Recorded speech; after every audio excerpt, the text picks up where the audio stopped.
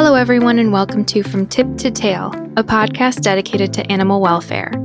This podcast is sponsored by Cuddly. Cuddly is the only crowdfunding platform built specifically for animal welfare organizations worldwide. I'm Bridget. And I'm Sydney. We've spent years working with animal rescues and have seen such amazing innovation, strength, and heart. Having this personal connection with rescuers has made us more informed, grateful, and inspired. We hope by giving you an inside look, you will be too. Today, we're going to be sitting down with the president and founder of Waldo's Rescue Pen, Emily Dyson, and her director of operations, Jenny Nevin. Waldo's Rescue Pen is a nonprofit organization based out of New York that rescues animals from high-kill shelters and needy situations. Having got its footing just a few years ago, the growth and amount of rescues this organization has been able to achieve and be a part of is astronomical. That's why we were so honored to have Emily and Jenny on to discuss best practices, adoption, social marketing, and cultivating long-term supporters. If you like this episode, be sure to click that subscribe button to listen in on similar stories. Other than that, let's get started. Hey, Jenny. Hey, Emily. How are you both today? Great. Thank you. How are you, Bridget? Really good. We always like to kind of roll back the clock, start from the beginning. Not really the beginning, because I'm sure that it started from like a deep love of animals, but tell us, Waldo's Rescue, where did you start? Waldo's started in September of 2020. So we're just kind of gearing up on our 2-year anniversary.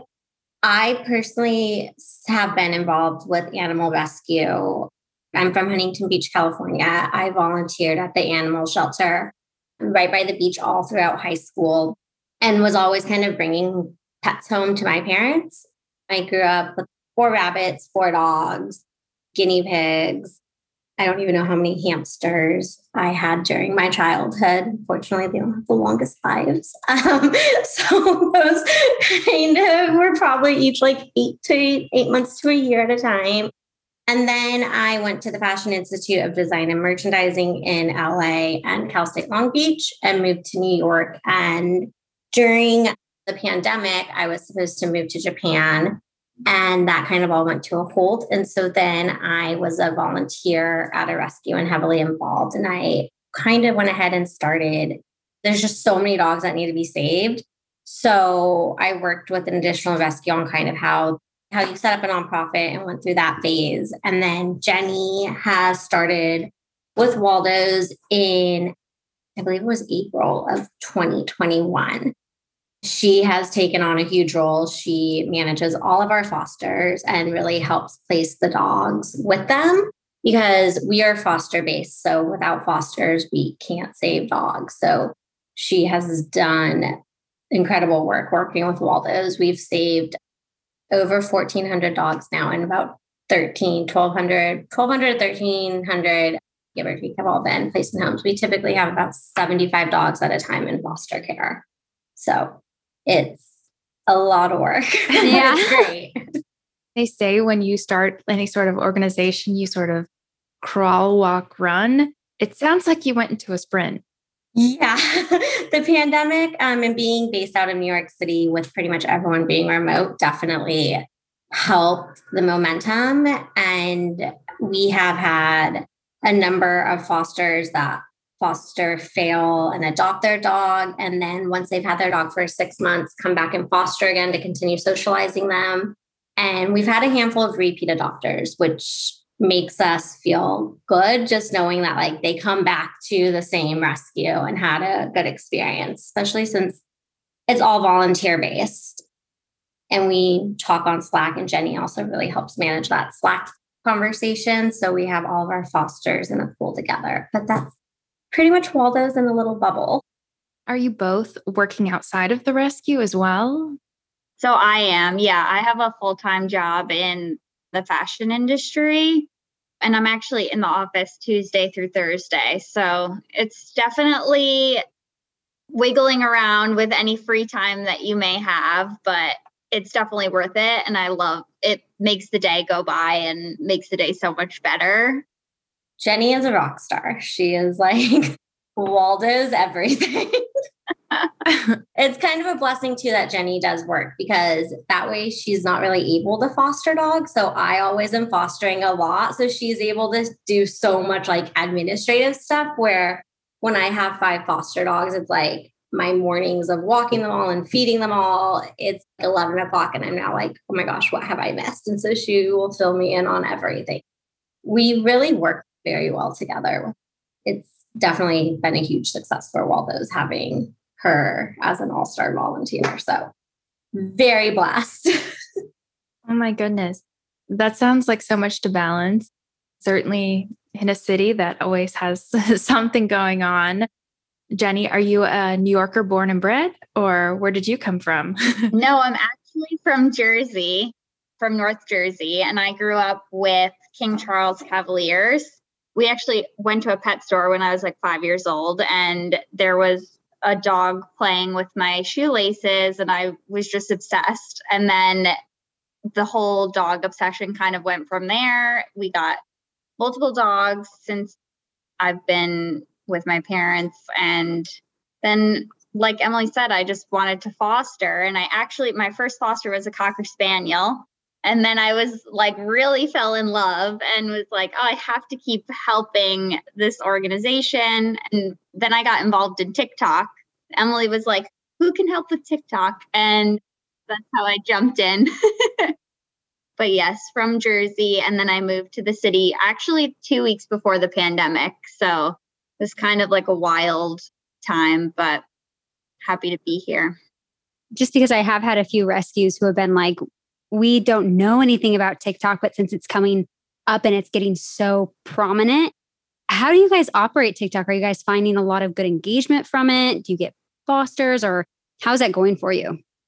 I find that TikTok is very random, and the things that blow up are so bizarre. And you're like, why does this have 1 million views and 2 million likes? But I think it's just getting those good videos from the fosters, which a lot of them you can really, even if it's a dog sleeping, you can make it cute with like an audio.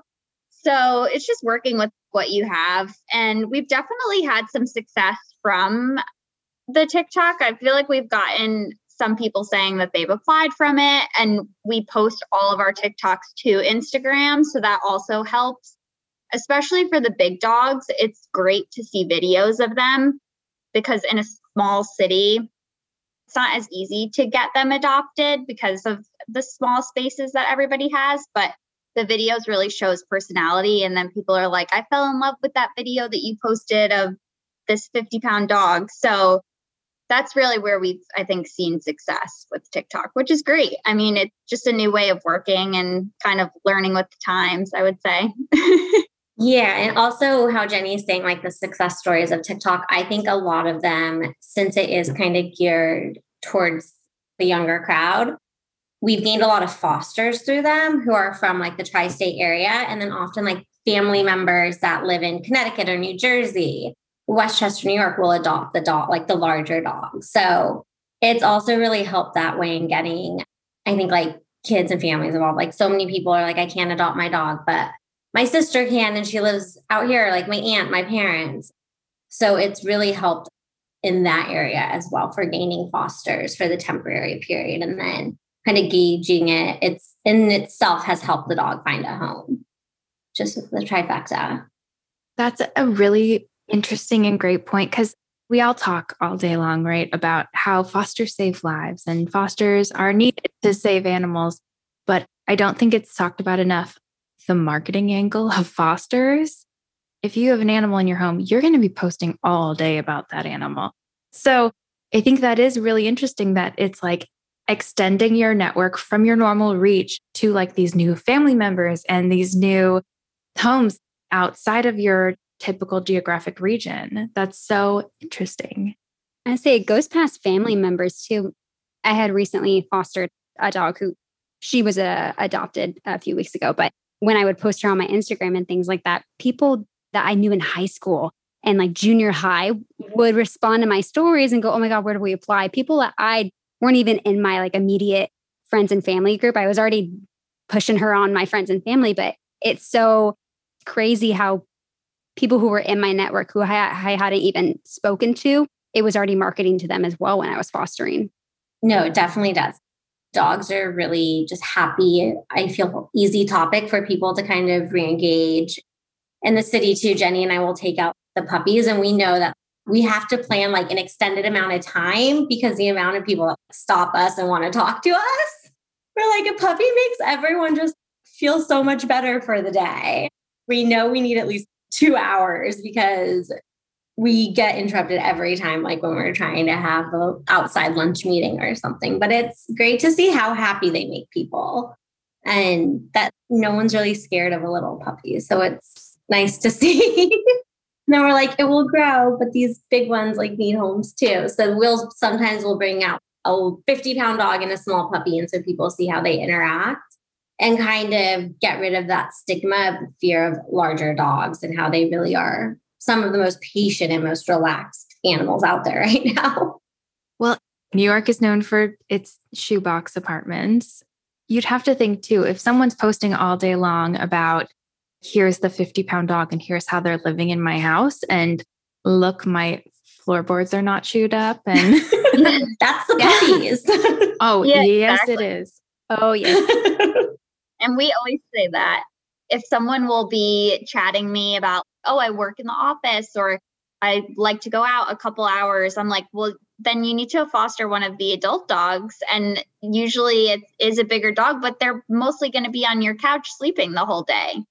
Yeah. And they don't tend to have as much separation anxiety because that's really something we're going through with dogs that have been adopted during the pandemic in New York is that they are now getting the separation anxiety when their owners leaves. And in New York City, being on top of people, everyone hears everything in the apartment. So that's probably one of our newer challenges is working with adopters and those dogs and helping them kind of retraining them on how to let their dog know they can be left alone so that they can continue to stay in that home. So helping our adopters kind of get re-educated on patience and, leaving them alone at small periods of times. Because luckily also too, New York, as small as it is, it's super dog friendly.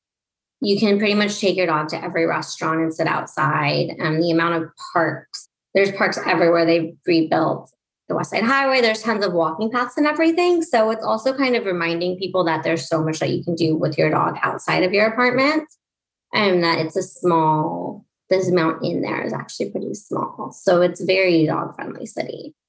I'm like jealous. You'd think California would be way more dog friendly and it just is not. It's not. And that's something that I'm trying being from California. One of my dreams is to be able to extend Waldo's out here because I do feel like dog rescue in California is still behind.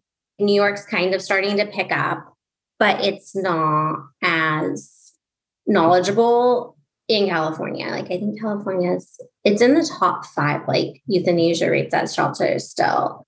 And I just saw how Riverside is waiving adoption fees right now because they're so inundated. So it's definitely one of Waldo's long-term plans to get over to the West Coast in the future. So we're always thinking of ways that we can continue to help more dogs and save more. And as far as like long-term plans go, I know that you guys are foster-based right now. In the future, do you ever have a dream of maybe having a facility or having like a shelter of your own where you can house animals?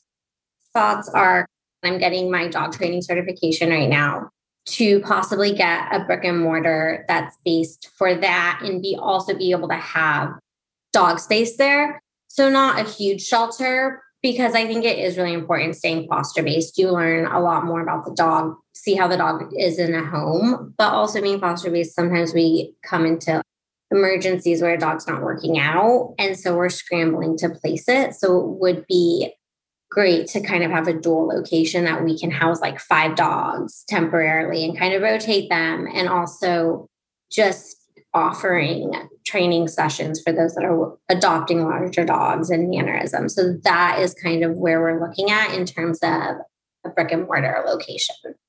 Can you talk a little bit more about this training certification?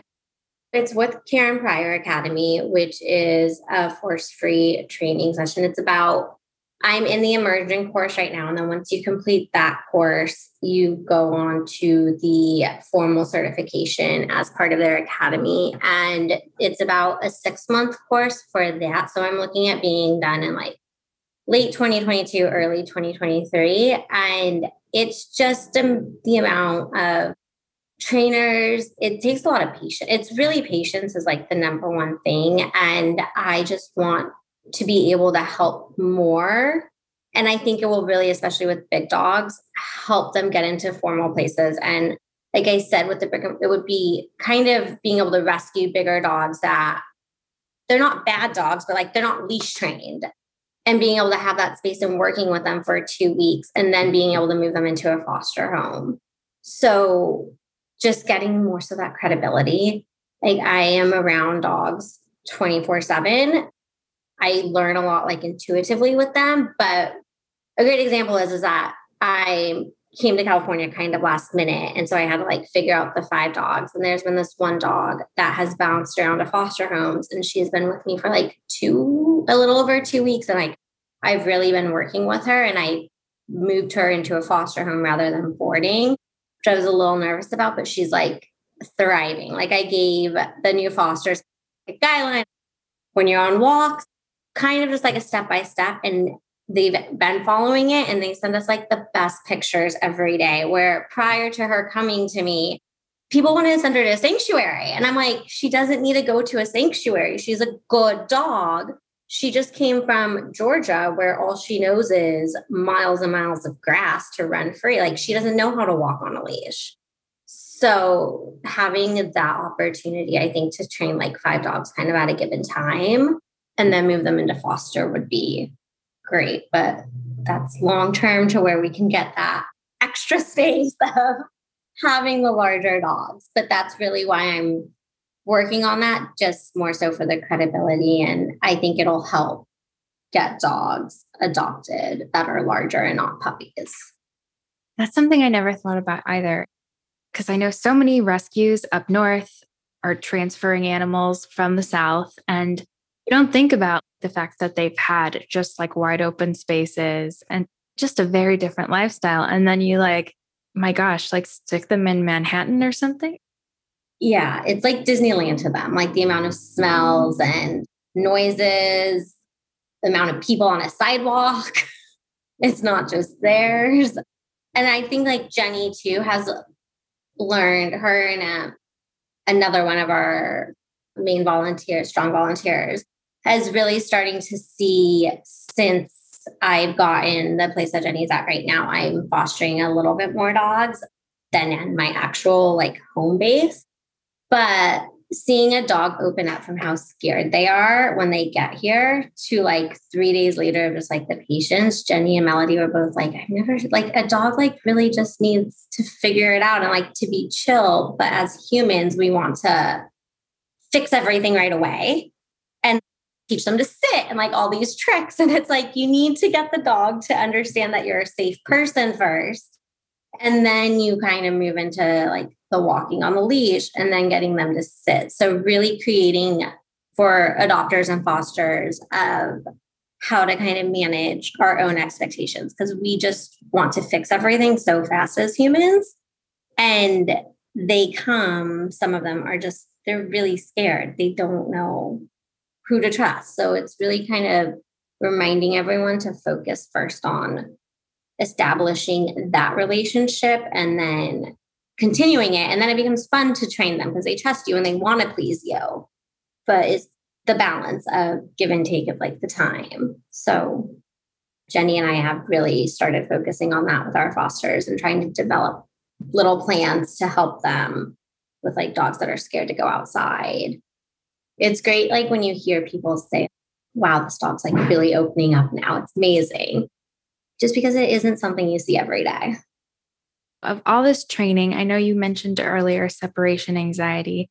It's such a unique challenge, I think, for so many people. And I think every dog obviously is going to be a little bit different in what they need. But are there any specific things that you found really successful for your adopters who are going through that? We had one dog, Sapphire. She actually got returned because of separation anxiety. And now she's being fostered with another dog and has been doing absolutely amazing and has no separation anxiety. So I know that's not a cure for everyone to just have 2 dogs, but it does obviously help because they have a little friend to play with. But then we obviously have like the small tactics that we give to fosters, such as playing calming music on YouTube and giving them a Kong or like a Chewy Bone or something to entertain them in the crate, and making the crate like a safe space for them, that they're not afraid to be alone, and just little things. I mean, I don't think anyone can really crack the code of separation anxiety, but to reduce it is as best as we can do. I love that you said too that with the creating a safe space. When I used to work in a hospital, so many people would come in and they would tell me that when their pet does something wrong or their pet's in trouble, they put them away in their crate. I'm like, it's not a punishment. You shouldn't use it that way. That's supposed to be like their place where they feel okay and it's happy, only good vibes there. It shouldn't be somewhere they go to prison. Yeah, exactly. Absolutely. And I feel like we especially see with a lot of the dogs that we've been taking in that they love their crate. It's not like a scary place for them. Often they'll go there whenever they're scared or whenever they need to calm down and relax. And I think the stigma of crates is like very bizarre, that everyone kind of thinks that it's like a punishment place, but really it's something that they enjoy and makes them feel comfortable and safe. Definitely. Well, so you've obviously had like a weird point of view from animal welfare in general, because it was sort of built around this world where everyone was trapped inside. And being in such a bustling city that was kind of put to a total stop. With the rescues you've seen over the couple of years, I'm wondering if there are any stories that really stuck out to you. We get a lot of breeder dogs, is what they call them. So it's basically puppy mills in Georgia that they have a certain limit of how many dogs they can have in their facility. And when they're over that limit, they tend to give or surrender the older moms that aren't good mothers, is what they say. So they only have 2 puppies instead of 10, or, just too old or not looking the right way that they want them to. So they'll surrender all of those dogs to one of the shelters that we work with in Georgia.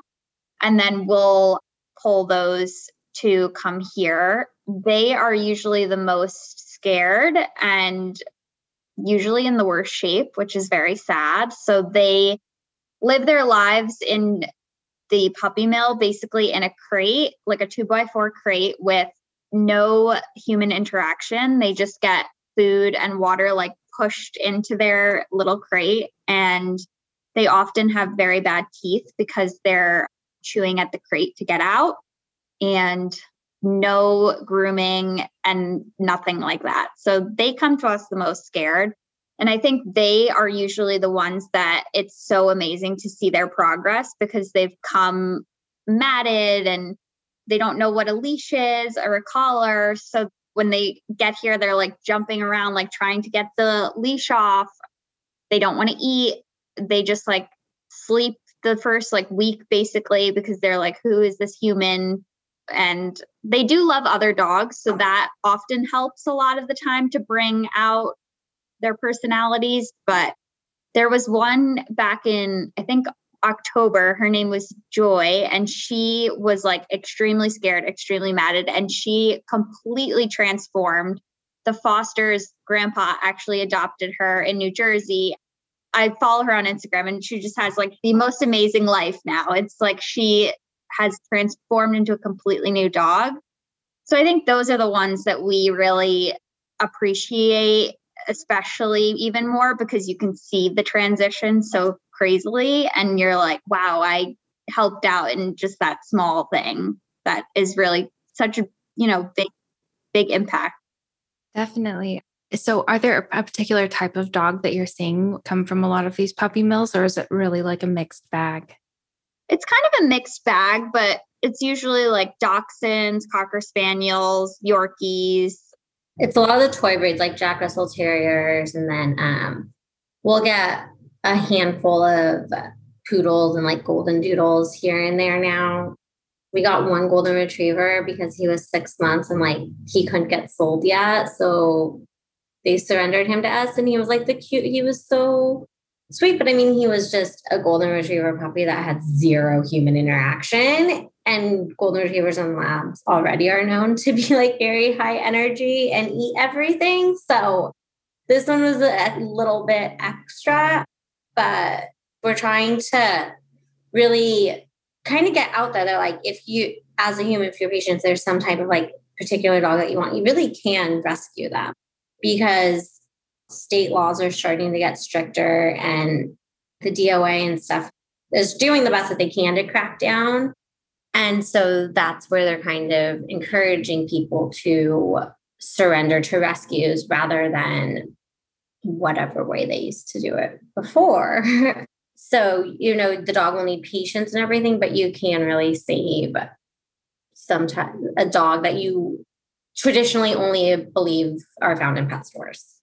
If you just kind of be patient, like look out there. And we really are encouraging like everyone to like talk to people and like let people know their experiences and what they see. And we've now for adopters have started putting in place where we're trying to get adopters pre-approved for these dogs so that they know that there is a list that they can kind of be put on to rescue. And we really encourage them to like have that patience and like we will help them because these dogs, we don't get them every transport, but we get them pretty much every 8 to 10 weeks. We'll get a group of them in. So we've started talking more to applicants where before we weren't a lot of applicants, especially during the pandemic, there were people who were saying like it's harder to adopt a dog than it is a kid right now because of like all the work. So that is something that we've kind of put into play where we're trying to get to every applicant and at least speak to them rather than just ignore. Ignoring is not the right word. Not being able, not just simply having like the capacity to get to that app. And this is something we probably have only started for about like 2 months and we've gotten really good feedback on it and that people are just so happy to hear from an organization. So we do think it's helping them kind of hold out a little rather than looking to go to the pet store or a breeder where they can get a dog kind of on a list there too. I think that's sweet because I think a lot of people, they do tend to get very impatient. They'll put in an application and then they just don't hear anything back. You know, especially if they necessarily aren't a candidate for that specific dog that they applied for. So I think it's really cool that you preemptively reach out to them. You let them know what's going on, what your situation is. That way they're getting some communication back. It's kind of like when you order something online and they don't send you any sort of tracking or shipping. They're just like, great. Versus you getting something that says, hey, there's going to be a delay.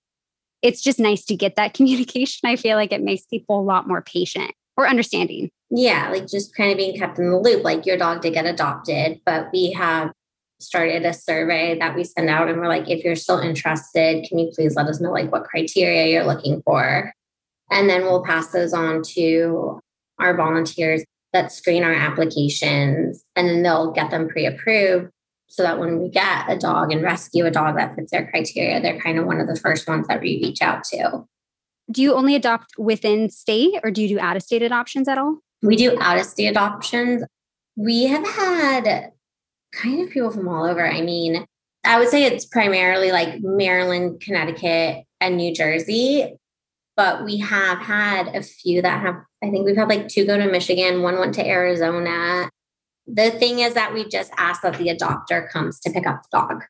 That's the first thing that you have to do is getting your dog. So we are very open to out-of-state adoptions.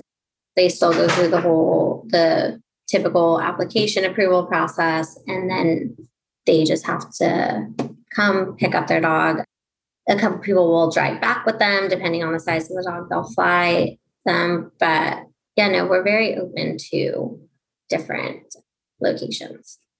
You know, it is just so unique you doing that because it's really making the adopter feel like a valued resource. And they should be, because there are so many animals that do need help. And I think up until this point, there have been so many organizations where you apply for a specific dog, and if someone else gets it, that means you get rejected and basically thrown away. That shouldn't be the case. There has to be a dog for that person, right? Yeah. There are no shortage of dogs needing homes right now. Yeah. A lot of the time, what we see with adopters is if you want to adopt a dog, you really do want to adopt a dog, and you're going to apply to anywhere that you see a cute dog, basically. So if we're the first ones to get to them, even if they're not going to get the dog that they applied for, if we can quickly suggest another dog, then it's so much better than like losing them to another rescue. I mean, obviously we want all dogs to be safe. So if they're adopting a dog, that's amazing. But it's been a great system. I think it's really been working out, and it's exciting to see. We just had 2 adoptions today that were dogs that we've had for like 3 months, I would say. And I got so excited when I saw that someone could send the contract, and I was like, oh my gosh, yay. Get like really involved in it, which is really fun too. And I think that our volunteers that are screening these apps now, it gives them something that makes them feel really great too, because they know that they're doing something amazing and they're just a piece of that puzzle. That is such a good point that I think a lot of people don't consider. It's like, if you're going out of your way to try and adopt a dog, that already says something about that person. I think, at least in a world where everything is instant gratification and you can potentially walk into a store and walk out with a dog. If someone's taking the time to submit an application and go through whatever, I mean, that already says something about, and even just to the degree of finding a rescue, because I think sometimes it can just be hard enough to find a rescue. Like an adopter is not just an adopter. It's somebody who can potentially support you and donate to you. So by reaching out to every application that comes your way, even though they're not getting an animal, you are potentially cultivating another supporter for your rescue. That's so true. Like, we have some people that it's not uncommon, and your guy Cuddly has been amazing with us on helping us and also teaching us that, because fundraising is definitely one of the things that I lack on figuring out how to do it successfully. It's definitely one of the harder things for me, even though this is a nonprofit. Majority of our resourcing does come from our adoption fees right now. So that's something that I'm definitely trying to learn more about and get better at. But in contacting these adoption applications, some might be like, oh, I actually just adopted, but I'm going to give you guys a donation because I really appreciate like your organization just reaching out to us. And we did that not expecting that response. But it just shows like how much people appreciate just being noticed and like getting the update and knowing that we're all volunteer based. So we are being more conscious of it to let people know that like we want to help them as well. And we're getting the same help in return, like unexpectedly, which is so just great to see. It's like when someone like gives us like, we're like, oh my God, that's so nice. We actually also still made them feel good, and they're making us feel so much better. I was going to say, in our application process, we also call references. And like a few times that I've screened applications, the reference has actually been like, oh, I want to also adopt a dog. And then they'll adopt a dog from us. So it's really great, the community that you build just with screening applications, with fosters posting the dog on social media. We've just like kind of expanded through a web. It's just like a web of people. So it's great. It sounds so obvious, kind of like, hey, respect people and and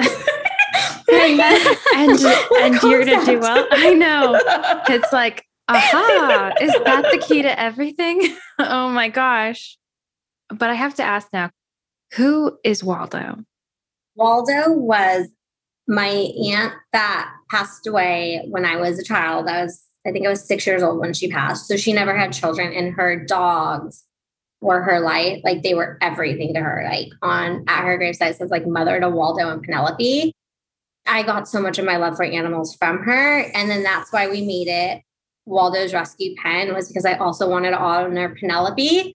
So she's like the pen part. So it goes by Waldo's a lot of times, but there were 2 dogs, Waldo's and Penelope, and that's why we added the pen part at the end. And then our logo is kind of like a mix of the 2 of them. They were both English sheepdogs, so we kind of combined both of their looks when making our logo. Sweetness. Okay, well, so we have some sort of fun questions. Our first one, you're both from the fashion industry. So dogs, naked or dressed? Dressed. Yeah. Especially in New York City, because there's seasons and the coats are so cute. That's true. I honestly like when they are naked, but then have like the little Adopt Me bandana on. I think it's the cutest thing. They need some kind of accessory. Yeah, some kind of accessory is good. So cute. I feel like it does help them get adopted too. Like the little extra flair shows off their personality. I know a lot of people are very like, leave them alone. But some of the dogs really like it, I think, too. They like eat it up. Oh, yeah. They're so cute. Also, dog products are beginning to look like children, like, yes, like baby things. Like, I'm like, does this come in like adult size? Yeah. No. Some of them are so cute. And it's so funny. My aunt in Huntington Beach, as Jenny was talking about these breeder dogs, they adopted a Yorkie from me. So one of the times when I flew out here, I flew this little Yorkie with me to California for them. And since it was so scared of a leash, they bought a stroller for it because they go walking on the beach every morning. And yesterday when I was talking to her, she's like, I swear I started a trend. She's like, there are so many strollers now, like when we're walking in the morning. What dedication too. Oh, this dog is living its best life. But she's like, no, there's people with like their cats now in strollers along the beach. And she's like, oh yeah, there was never, before we got Danny and we started this with her, there were not this many dog strollers. Trendsetters. It's so funny you say that because that's my mom in Huntington Beach with her Yorkie in a stroller. Oh my gosh, it's so funny. She's like, she gets tired. So I'm like, okay. Yes. So yeah, she has started. It's just like so much dog stuff now looks like human baby products. Okay. It seems like you have a lot of the little guys. What's the naughtiest thing a dog has ever done in the rescue or at a foster's home? There's a lot of edibles on the street of the city. That's not really their fault, but like, I think it's kind of bizarre that we've had like a couple dogs that actually get high. No. Oh my gosh. Yeah.